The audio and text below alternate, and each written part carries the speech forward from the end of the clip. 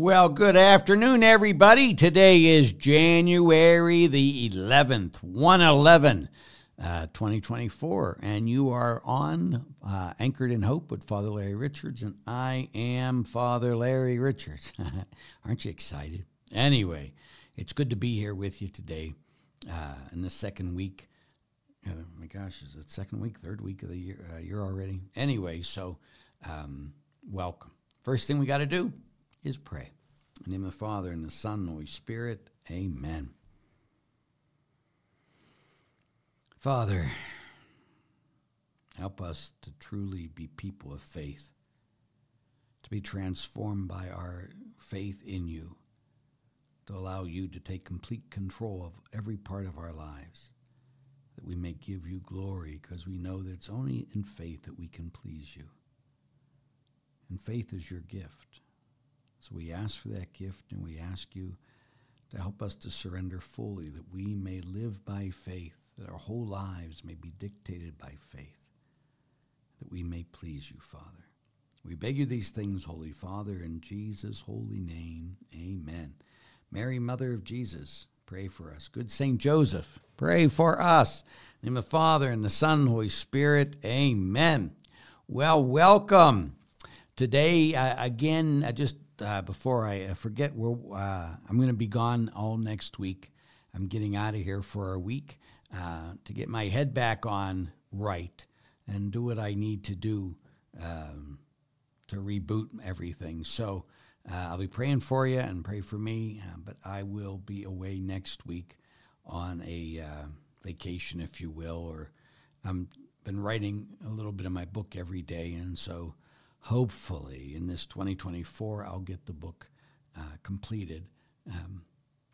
So very excited about it.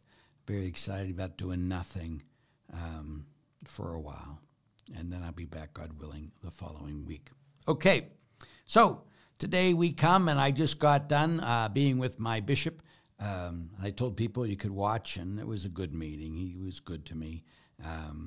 We still have nothing there's nothing in concrete about what the future holds. So that's all I'm going to say and all I can say. But, it'll all work out. Whatever happens, I'm trusting is God's will. So thank you for those of you who prayed today. It was a good meeting. So that's all I can say about that. So today, I want to focus on, before we take questions and answers, what we are talking about today in the readings, if you watched Mass. And if you didn't watch Mass, I will go back and we'll redo the readings, because I want to talk about faith today. And I want to talk about the power of faith and true faith and fake faith, if you will. And so we go back to today is Thursday, the 11th, 1/11. And the first reading, of course, is from the book of Samuel. Even though my spiritual director, he says, no, it's not Samuel, but it was Samuel. And we'll just summarize this, but it talks about the Philistines gathered for an attack on Israel. Israel went and engaged them in the battle and camped at Ebenezer. Well, the Philistines camped at Aphrak. The Philistines drew up in battle formation against Israel, and after a fierce struggle, Israel was defeated by the Philistines, who slew about 4,000 men on the battlefield. When the troops retired to the camp, the elders of Israel said, "Why has the Lord permitted us to be defeated today by the Philistines? Let us fetch the ark of the Lord from Shiloh, and may bring it into battle amongst us, and save us from the grasp of our enemies." So the people went to Shiloh and brought from there the ark of the Lord of hosts, who is enthroned upon the cherubim. The two sons of Eli, Hophni and Phinehas, were with the ark of God. And when the ark of the Lord arrived in the camp, all Israel shouted loudly that the earth resounded. The Philistines, hearing the noise and shouting, asked, "What can this loud shouting in the camp of the Hebrews mean?" On learning that the ark of the Lord was brought into the camp, the Philistines were frightened. They said, "Gods have come to us in their camp." They said, "Woe to us! This has never happened before. Woe to us! Who can deliver us from the power of these mighty gods? These are the gods that struck the Egyptians with various plagues and with pestilence. Take courage and be manly, Philistines.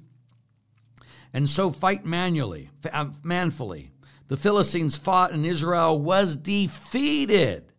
It was a disastrous defeat in which Israel lost 30,000 foot soldiers. The ark of God was captured, and Eli's two sons, Hophni and Phinehas, were among the dead. So, here's one view of faith. This arrogance, this God's going to be on our side, it's God's going to get them, we're going to win, da-da-da-da-da. We'll see. Then we go to the gospel. And in the gospel, we also hear about faith. And this is from Mark chapter 1, verse 40 to 45. A leper came to Jesus and kneeling down, begged him and said, "If you wish, you can make me clean." Moved with pity, he stretched out his hand, touched the leper, and said, "I do will it. Be made clean." And the leprosy left him immediately, and he was made clean. Then warning him sternly to dismiss, he dismissed him at once. Then he said to him, "See that you will not tell anyone anything, but go show yourself to the priests and offer your cleansing that Moses prescribed." And then it goes on. So we have these two visions of faith. And it's important for today, too, because, again, I think we have these two different visions of faith. And one has been proven real by the fruit, and one has been proven false by the fruit. So we focus for a moment on the Old Testament from Samuel. The people were warriors. Like, I deal a lot with men. And they always say, "It's a war, Father, it's a war. We got to be in this war, and we got to fight, and we got to defeat everybody."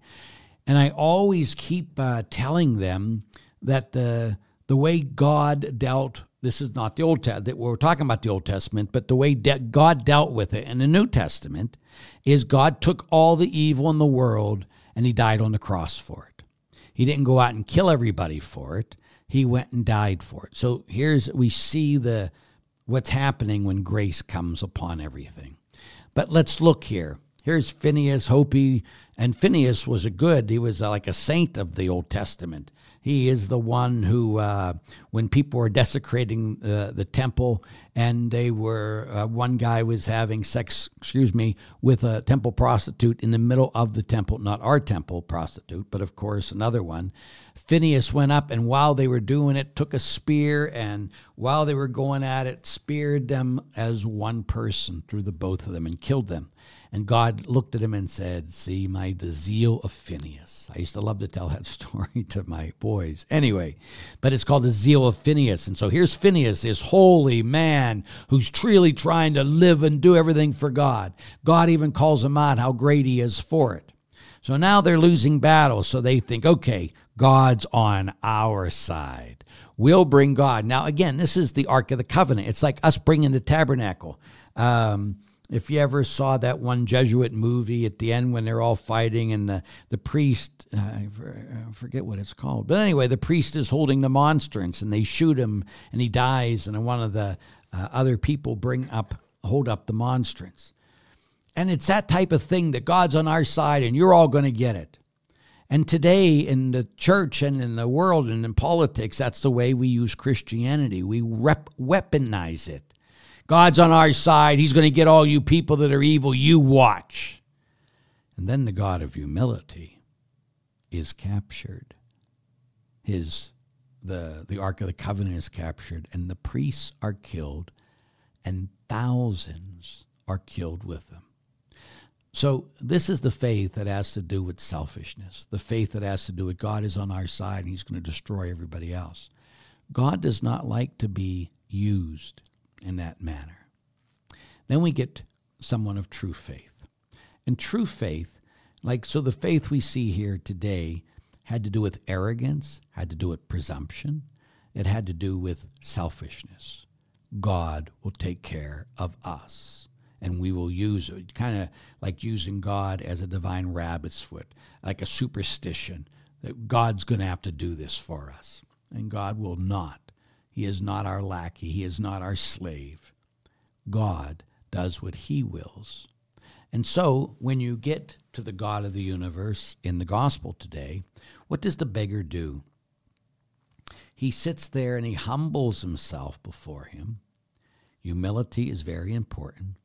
He humbles himself before Jesus, and he makes an act of faith. Begging, it says, Lord, if you wish, you can heal me. And Jesus said, of course I wish it. Be healed. Isn't that fantastic? But you see, the difference is humility, humility, humility, humility, humility, and faith. That is the most powerful combination on this earth. When we lose either faith or humility, we're dead in the water. We need to be men and women who, when we come before God, do it humbly and do it with faith. Humbly that, God, you are God, and you can do anything, and I'm not worthy of anything, but I trust that you can do anything in my regard. So I'm telling God that I know that he can do anything, but I'm humbly bowing before him, coming before him, begging him for something. And God always answers those types of prayers. God is close to those type people, because you got to remember who God is. He is the audacity of humility, the God the universe cannot contain, way beyond all the stars, all the universes, all the galaxies, humbled himself and became a man, and then let his people, whom he created, kill him to pay for their sins. Isn't it amazing? God chose to be killed by the people he was going to die for to save those very people. That's the humility of God. Again, that's why when St. Augustine was asked, and you've heard it a million times from me, what are the three greatest virtues? The first one is humility. The second one is humility. The third one is humility. When we pray, do we pray with humility? And do we pray with faith? That's the thing that's heard, and that's the thing that brings us healing. But I feel today, whether it's first in the church where the divisions and that come, that the people that are screaming most against the Pope or most against the way we're going, there is not 1 ounce of humility. It's all arrogance. It's all pride. It's all God is on our side and God's going to get all these evil people. Instead of God wants everyone to be saved and come to the knowledge of his truth. Instead of, I will take the penalty for their sins. Instead of, I will fast for them so that they can be saved. I mean, it's really, honest to goodness, this bothers me a lot. As you can tell, I've been talking about it a lot. I just am so heartbroken that so many people who call themselves good Catholics are so filled with their own pride, presumption, arrogance, that they would go against the Holy Father in God's name. And again, that's what they were trying to do in the Old Testament, not go against the Holy Father, but making God a warrior instead of God who dies for us. Jesus is the fullness of the incarnation of God. He's the fullness of God. He shows us who God is. Period. Everything else was glimpses into God in the Old Testament. Everything was a glimpse into God. Jesus shows us who God is. And God is one who pays the penalty for injustice for the people who hurt him, who sinned against him. Don't you get it? This is who God is. We all deserve eternal damnation, and God says, I love you. I want to save you. What am I going to do? I know. I'm going to become one of you, and then I will die and pay the penalty for your sins. This is who God is. And when we have a pope that talks about this God of mercy, we need to be following suit. We need to be saying, this is who I want to be. Why? Because this is who God is. God is not the one who just sits there and says, America's the greatest of all things, and I'm going to bless you, but I'm going to get the rest of them. Please, if you even have that in your mentality, there's something terribly wrong. God is not an American. God loves every single person in the world. Everyone. Every single one. He doesn't like one people more than another. Now, in the Old Testament, he said he liked the Jews better than the other, but then the Jews rejected him. And so he started a new reality in the person of Jesus, and he created the church. Now, he doesn't reject the Jews now. He loves them. He wants everybody. He loves the Muslims. He loves the atheists. He loves everybody. And he does everything in his power as God to save everybody. There isn't one person God created who he doesn't love. There isn't one person that God, when he looks in their eyes, doesn't love them. And so we are called to have the mind and the heart of God, to love everybody without condition, period. Doesn't mean we don't punish them of things, but we still love them without condition. If we put conditions on love, it's not love anymore. Don't we get it? God is love, and we got to be responding to that God of love. And the way that he calls us to respond is in humility and in faith. And after we respond in humility and faith, then we live that faith by how we obey him, by how we reach out and become instruments of salvation. Isn't it what you want to be? Don't you want to be an instrument of salvation to people? To bring all people to Christ? Huh? Now again, let's go to the Old Testament. When Jonah was called to preach to Nineveh, he didn't want to do it. Why? Because he didn't want Nineveh to be saved. When he goes over to Nineveh and he preaches, they all convert. And now he gets mad because God doesn't kill them. See, aren't we like that sometimes? That we go against all these people who we don't agree with and they're all great sinners and we say, God, get them. And then God forgives them. What do you mean you're going to forgive them? Aren't you going to get them, God? He wants them in heaven. And I see that we get like that when we forget that when we're telling God to get them, we're also telling God to get us because we have sinned, because we deserve eternal damnation because of our sins, because of our judgments. Again, how many times have I responded again just this week with the people who are saying all these things and I like everybody was going against Holy Father again. I would just sit there and say, shame on you. Just shame on you. May God judge you forever the way you've judged our Pope, the Vicar of Christ. May God judge you the same way. And they go nuts because we want to throw stones, but we don't want anybody to throw stones back at us. We want to call everybody to justice, but we just want mercy for us. You see the faith that God is calling us to? A faith of trust and a faith of humility. Again, God wants everyone to be saved and come to the knowledge of his truth. You got that. That's a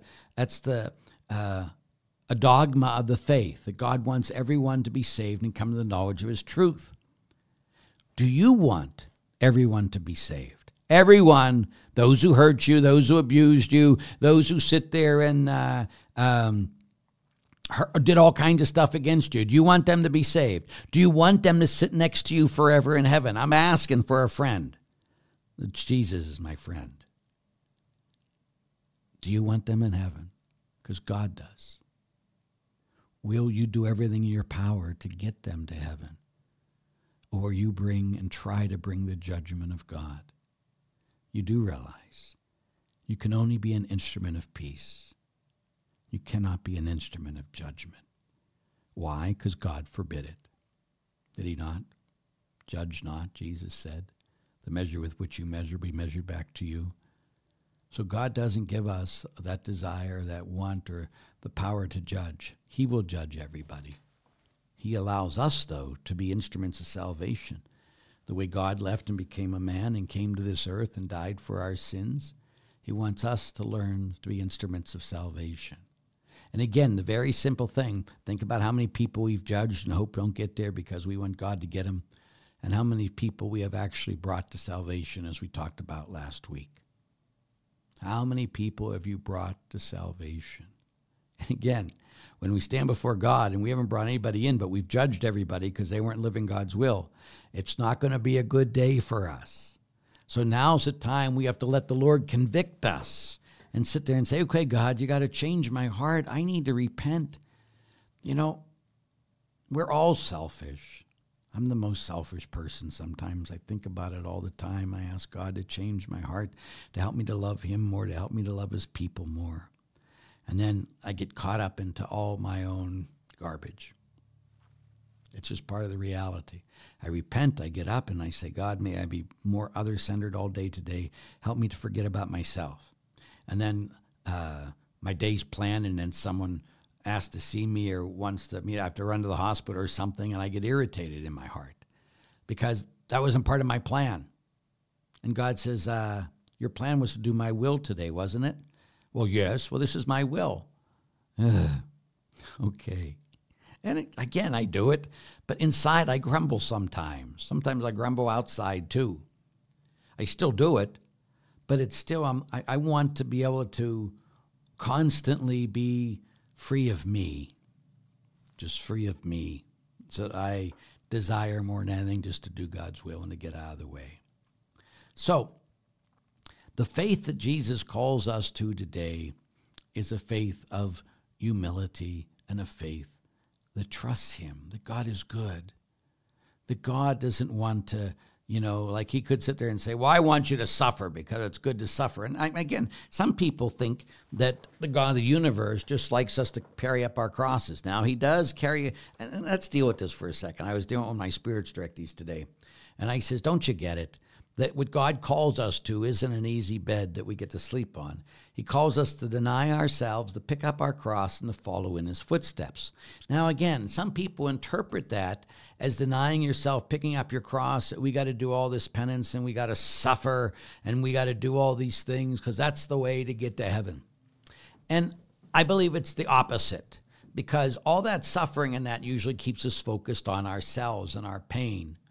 But what God is calling us, when he calls us to deny our very self, means to put other people first. That's an act of love. When he calls us to pick up the cross, that's an act of love, because again, let's go to the cross. Again, how many times have I pointed at this cross and says there's not one thing on that cross about Jesus? It was all about God the Father and us. So when he calls us to pick up the cross, it's not about picking up the crosses of my cold or my pain or my suffering. It's part of that. But it's picking up my cross of denying myself to live my life for other people. So when he says, and you follow in my footsteps, that we live the life that Jesus lived. What kind of life did Jesus live? He went out of his way for the poor. He wouldn't hang out with the religious people. Again, as I've talked about, we sometimes in our Catholicism and our Christianity, we like to hang out with the people that Jesus avoided, and we avoid the people Jesus hung out with.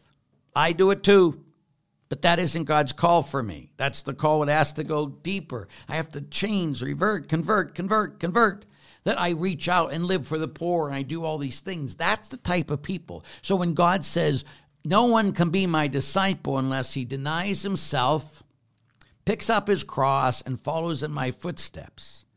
That takes an act of faith, huh? It takes humility, that when I deny myself instead of what's Jesus going to do for me if I follow him, that means I'm going to give away my life for others. When I go to the cross, I will suffer for the good of others. And it's not just a suffering of pain, of, I'm sick, and so I'm going to offer it up for poor souls. It means that I want to go and do nothing. And God's calling me to give away my life in another way today. Huh? And that's that picking up the cross. And then to follow in the footsteps again. I am just living my life the way Jesus lived. So, if Jesus looks at my life, if others look at my life, am I living a life that Jesus lived? Huh? Would I always be going out of my way for myself, buying the best for myself, neglecting the poor, or giving grudgingly to the poor, judging the world that don't live up to me, thinking that my nation is much better than any other nation? Am I living the life that Jesus would live? When people look at me, do they see the person of Jesus Christ? Or do they see just a loudmouth priest named Father Larry Richards. Huh? I had, as an aside, a bunch of my people and kids went up to Seek, and Seek is a fantastic thing. And there's Father Michael Schmitz, who's one of the best priests in the country. He's just a very, very good priest. But I wasn't there because they think I'm too old for this, as I've talked about before. But anyway, I was, one of my people came back, and she was my youth director and everything for a long time. And so Father Mike Schmitz was sitting there asking, he was talking to the youth directors up there at Seek.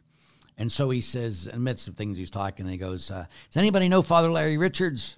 And Stacia says, yes, he's my pastor. Does anybody else know Father Larry Richards? Yes, yes. So you could tell they're the older people that know me, not the younger people. But anyway, he says, well, this is from Father Larry Richards. It's not from me. It's from Father Larry Richards. I haven't talked to him. We are going to have a talk. Anyway, he says, it's from Father Larry Richards. It's not from me. And then he says, Father Larry Richards and I were at a talk together, doing a talk, and we had to shorten it down for whatever reason. And Father Larry got up and he was talking to the ministers. And he says, let me tell you something, people. You either pray an hour a day or get the hell out of ministry. Now, does that sound like something I'd say? Yeah, it was. And so he says, no, I didn't say that. Father Larry Richards said that. So Father Larry Richards said it, not me. But he says he's not wrong. Huh? So it's good to be able to sit there, and I guess that I'm the strong one, that I have to go and make those type statements.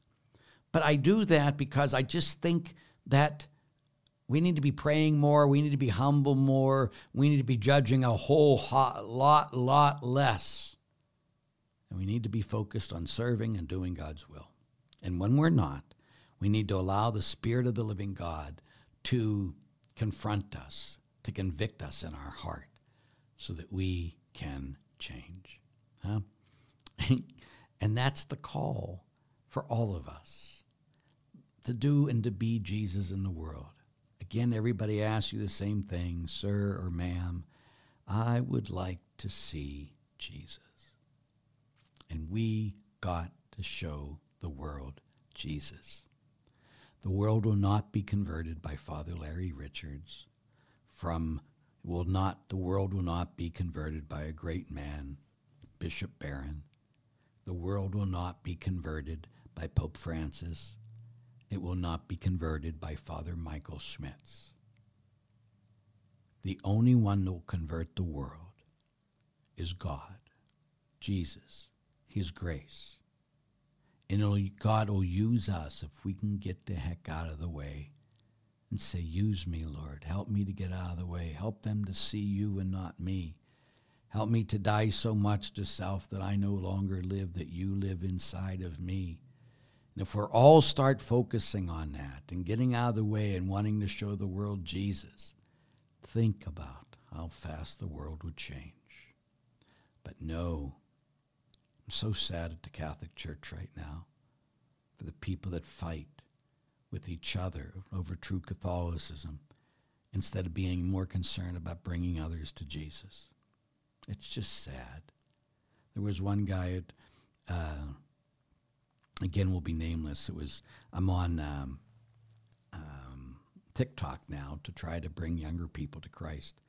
And so this guy was going, and he's a speaker, and ultra-conservative speaker, and he was asking the people who are commenting on my stuff, are you Catholic?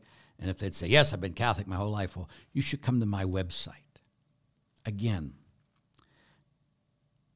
he wasn't inviting them to Jesus. He was inviting them to his interpretation of Jesus. So I blocked him. But anyway, because again, we all need to be focusing on Jesus, as I talked about last week. It's all Jesus, Jesus, Jesus, Jesus, Jesus. It's not me, not my opinion, not the way I see the church, not the way. And again, when we are fighting about that, it just shows we're not focused on Jesus. It is, you can tell you can tell a tree by its fruit.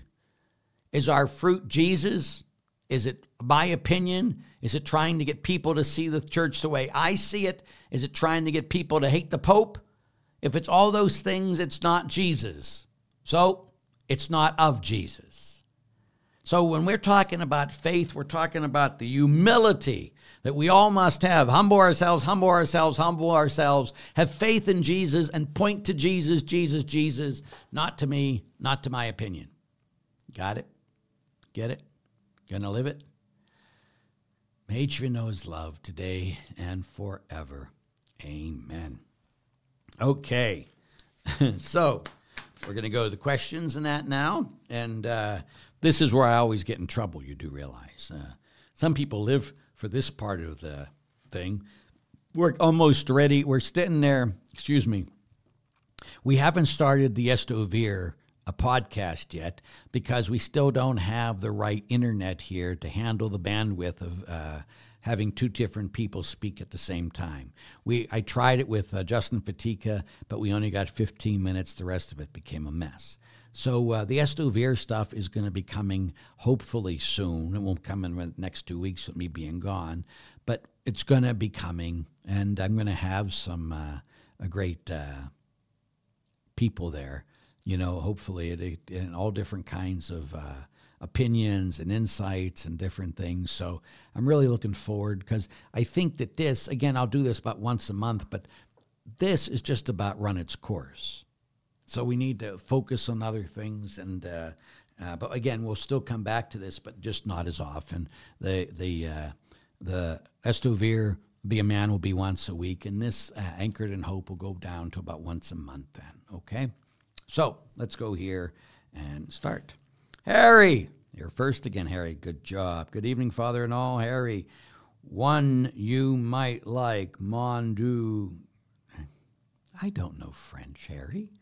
I don't even know English well. Haven't you figured that out yet? Hello, Father Larry. Hi, everyone. Angela says, I'm watching from sunny California. Happy to be here with all you today. Great. Harry, first line of the prayer. Thank you for explaining this, Harry. First line of the first prayer in the prayer book of 1865, authorized by Bishop Bernard Bougies of Limoges. There you go. And again, I'm a big one about having our own prayers to God, being in this personal intimacy with God. And so sometimes it's important to say prayers to other people, but I always think that as long as that leads us to our own prayers and talking with God one-on-one and listening to him. Hello, Father Larry. I hope you are well. I am, Steve. Thank you. As translated, my God, I give you my heart. Dine it to join it with yours. Thank you, Harry, for explaining that. The lady is crazy. Boy, I haven't seen you in a long time, lady is crazy. Father, how did your meeting go? Like I said, it went pretty good. We still don't know what's happening, but at least it was a good meeting. We all got along well, which was very good. Good afternoon, all from California. Another one praying for you, Father Larry, and everyone. David, Father, why did Israel lose the fight when they had the tabernacle with them during the battle in the first reading? Exactly. It was all superstition. It was all trying to make God do their will.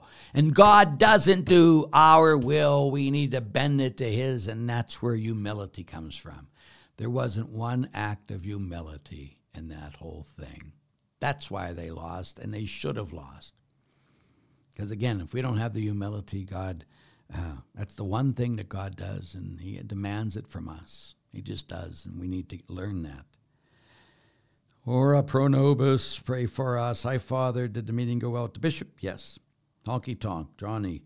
The Pope gave a plenary indulgence. What's the difference between that reconciliation and last rites? If our indulgence for someone in purgatory that received last rites, aren't they forgiven already? Yes, yes, and yes. Okay, we've dealt with this before, but let's deal with it again because it's been a while. An indulgence is that which Jesus did on the cross. He paid for everybody's sins, and that grace is given to the church also to give. So when a person is forgiven of their sins, the grace of forgiveness is given to them by what Jesus did on the cross. Now, everything that Jesus did, he forgives us, but we still need to bring justice to the body that we have hurt. So again, I've used the example, if you come and you break the windows in my car, pagan, and then you come to me and say you're sorry, and I forgive you, You do not have to pay for the windows of my car. Well, you do have to pay that. It's the analogy is goes before that. You will not have to go to jail. You will not pay the penalty for breaking all the windows of my car. But you got to pay for the windows of my car. There'll be no punishment. All you have to do is bring healing to that which you have hurt. Okay? So, a plenary indulgence is the church takes its money, if you will, which grace is, and pays for the windows for you. So, when you go to confession, Jesus covers you with his blood and he forgives you. Then the indulgence is, which is still Jesus, but it's given to the church, gives you the gift of an indulgence and pays for those sins, if you will. And it does more than pay because Jesus paid for the sin, but it's bringing healing back. So for instance, let's say I go and I steal $1 million from you. I say, I'm sorry, and you forgive me. And I'm totally forgiven. But if I'm really sorry, I want to bring and give you that $1 million back. And that's what the church does. So a plenary indulgence is full remission. So all the penalty is paid for. Partial indulgence is part of the things paid for. And again, this is theological ways that we explain things. It's grace, and it all pales in comparison to what's really happening. So when a person dies, if they're in heaven, then we get a plenary indulgence for them that would go to someone else who needs it, because that's how God works in his justice. That's why it's always important. So I hope that helps you. Okay.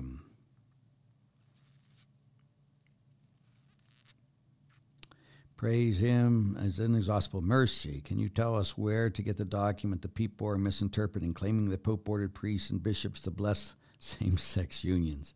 Yeah, all you have to do is go to the Vatican thing, and it's on, Google it. That's what I do. Google the original document on same-sex blessings, and it's same-sex blessings or unions. It is not a blessing of the union. It's a blessing of people in unions, okay? Again, that's altogether different. Like, let's just say your parents are in irregular marriage. That means they're not married in a church. And a lot of you might have that. Or one of your kids are in irregular marriage. And they're living together. They have 5 kids, but they're not married in the church. So objectively, they're outside of the teaching of the church. Objectively, they're in mortal sin. Objectively, I'm not saying it's in actuality. And so would you not want me to bless your children? Or you want me to stay back and say, no, I can't bless them. They're living in sin. I bless them so that they're given the grace to stop living in sin. So that's what it is. So you don't say, well, I'm not going to bless couples that are in union because I'm really blessing the union. Not true. I am blessing the couples so they can get out and make that union either right or, again, like there are homosexuals I know who have been together for 40 years. They stopped having sex 20 years ago. So we can bless them because they are not living in sin anymore because they're not having sex. And that's the sinful part. 2 men or 2 women can be madly in love, but it's when they carry these things out sexually that it becomes wrong because no life can come out of it. It's a selfish act. So it's only about we're blessing people so they can come to conversion. Again, it comes to the humility of wanting everyone to be saved, not wanting those people that are living in sin to be damned by a God who hates sinners. Really? The God who hates sinners who became one of us and then became sin on the cross to save us? Are we talking about the same God? I swear that some people never have got to know the Jesus of the Gospels, the Jesus who died for us. I've had Catholic speakers. It's all about the Old Testament. There's very little New Testament ever spoken. They pull out a sword and they want to kill people in the name of God. Please. You want to die in the name of God to save somebody. Now I'll listen to you because that's a real man. Being a man who wants to kill everybody in God's name, you're no different than a Muslim.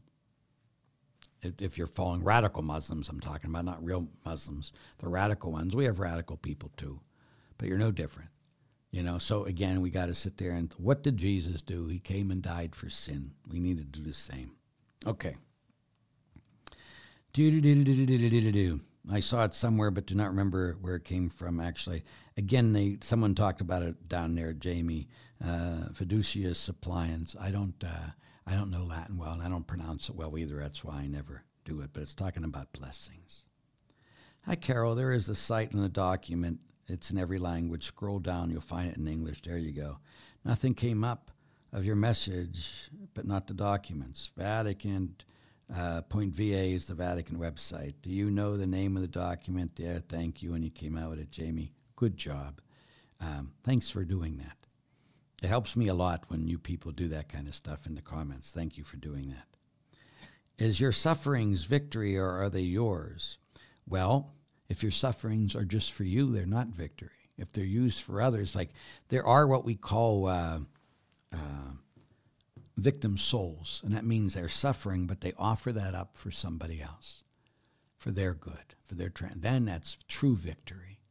Again, Jesus dying and being persecuted, if it was just for himself, it would be nothing. But remember, when I loved when I do my passion talk, when I talk about when Jesus was scourged, we quote Isaiah, and it says, it was our sufferings that he bore. Upon him lies the chastisement that makes us whole. By his stripes we are healed. That Jesus did all that suffering for us. If it would have been just for him because he was sticking up for what he believed in, it would have been a selfish reality. People do that all the time for everywhere. They stand up for what they believe in and they die. The difference with Jesus is he wasn't standing up for what he believed in only. He was standing up and paying a price for us who were killing him. You see how different this is, how different Jesus is, and how different we must be. Okay? Is the link showing above? I've been showing it. I posted the wrong link in the other message when I just posted. Thank you. Thank you. Father Mike Schmitz is great. He is fantastic. I have a lot of respect for him. I do. He's a good, good man. So it's Father Michael Denk, and so are you. Thank you. Often, Father Michael Denk's a good guy, too. Absolutely. Often forward your Facebook messages to friends and family. Thank you, Carol. Bruce, in my daily devotional upper room today, says, thought for the day. It doesn't cost anything to be nice. No truer words. I pray again and again to be kind. My heart would learn to be kind. Because being kind means you get out of yourself and you focus on others. And part of the problem is as again, we talked about last week, a couple of weeks ago, when you've been hurt and you have pain and you have childhood trauma, there's always part of that keeps you wounded and it keeps you focused on self. And you got to constantly battle that. Huh? But I better go on to some of these here. Forgot. Someone from TikTok who believes in the rapture and thinks Catholics will be left behind. There you go. I'm glad they're all happy. Do you have any idea what the gospel that saved us? The gospel that saved us is, God so loved the world that he gave his only son, that anyone who believes in him may not die but have everlasting life. So we need to believe in him and no longer live, but let Jesus live his life through us to let him pay the penalty for our sins. I'm curious. Hope that helps your curiosity. I promise you, if God is a great and holy and merciful God, if you don't believe in the rapture, you're still going to get to heaven.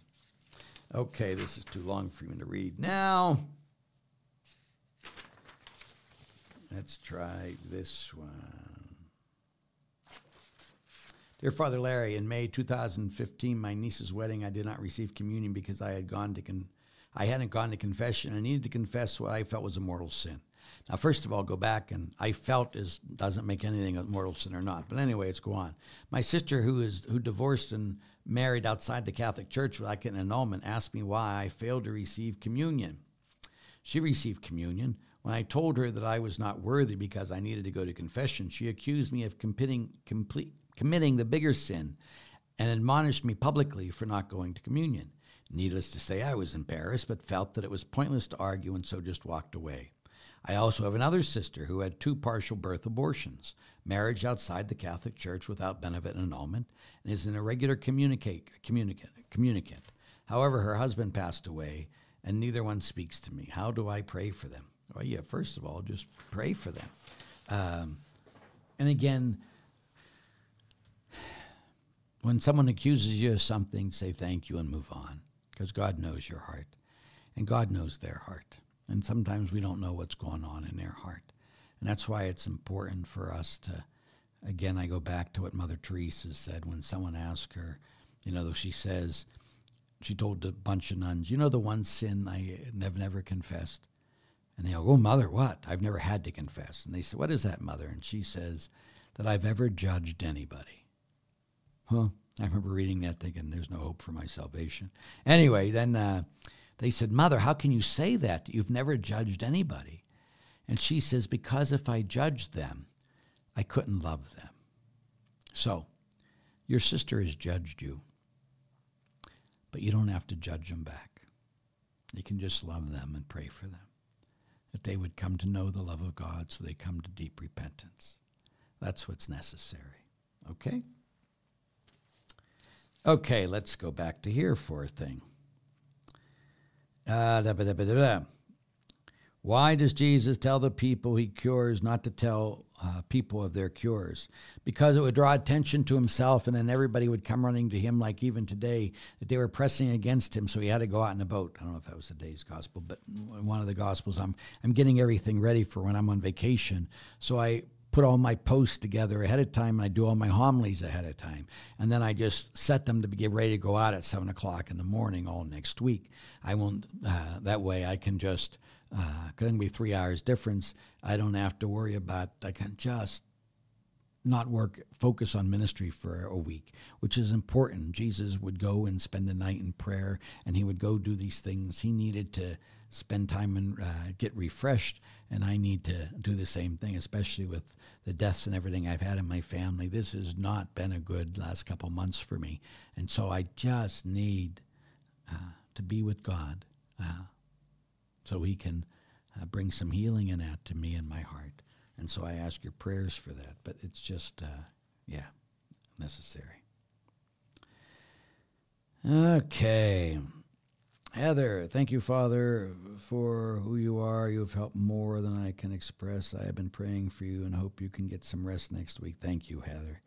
We will miss your presence in Mass here and there. You're going to have great priests at Mass, so we'll still have daily Mass. And Father Chris Barron's a young priest. Will have the Mass on Sunday of next week. I'll be here this Sunday, of course, but he's a good man. You'll like him.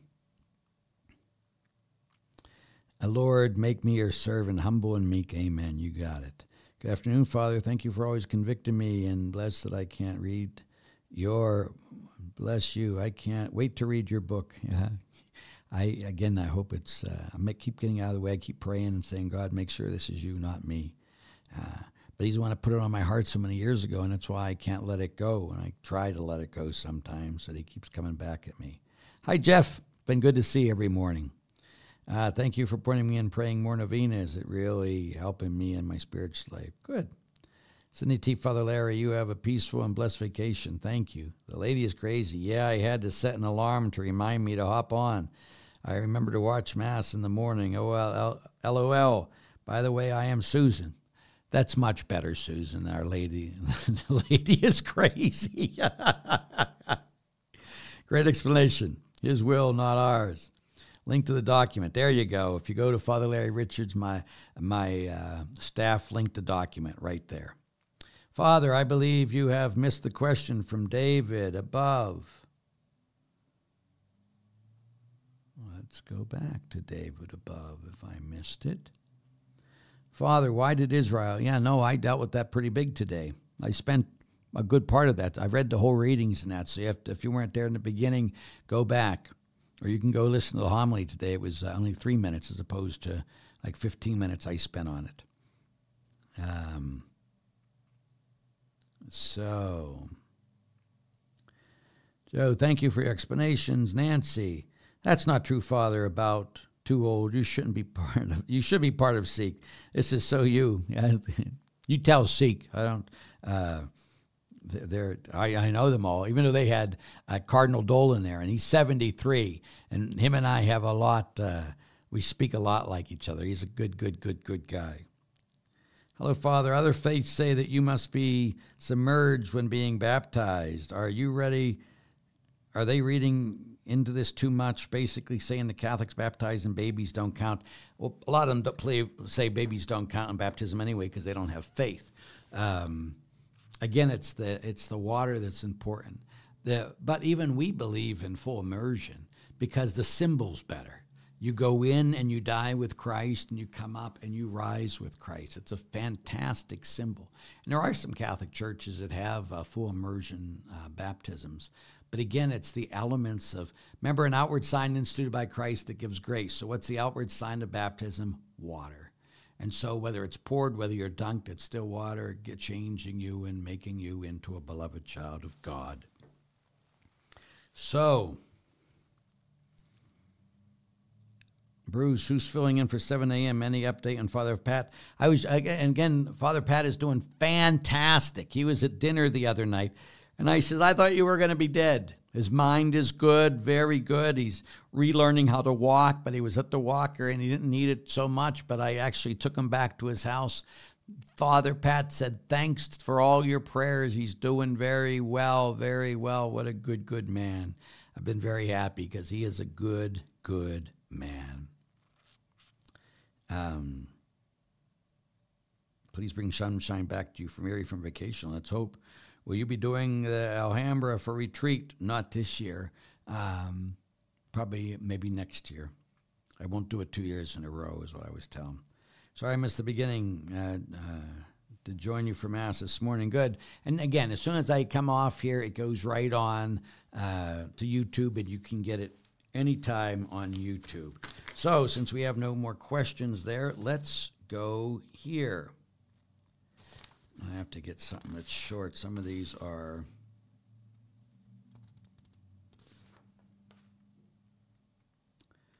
YouTube on confirmation. I will receive my confirmation next Easter Vigil. Am I supposed to choose 2 or 1 name? Just 1 name for a saint. And it becomes part of your Christian name. So my saint was St. John the Baptist. Can you imagine? Yes. And so part of my Christian name, it becomes part of my Christian name now. So my Christian name is Lawrence Robert, which is my middle name, John Richards. Because he is the one I wanted to emulate.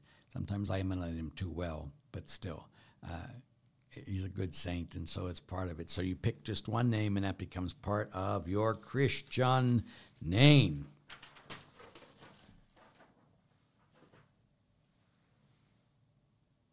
Okay, there's too much of this stuff, so we'll just get on because I have to go and see my shrink, which is necessary today. So it'll be all good. So again, thanks for being with me today. Thanks for being with us this week. We will not meet next week, but I will be praying for you every day. Again, when I'm on vacation or not, I still say a holy hour every day. I still say Mass every day. I still pray for you twice a day. I say all my breviary. Again, there is no vacation from your vocation. So please pray for me that the Lord will refresh my heart, bring me healing so I can be a better instrument and get out of the way. Please pray that I get to finish this book so I can finally get it out. It's time. So pray for that. Literally, pray for that. Father, give him the grace to get this book done and help me to surrender to that grace. It'd be fantastic. Okay, so I'll be praying for you. Please pray for me. I love you, and we'll see you, God willing, in 2 weeks. The Lord be with you. May Almighty God bless, keep, and protect you. He who is Father and Son and Holy Spirit. Amen. God bless you.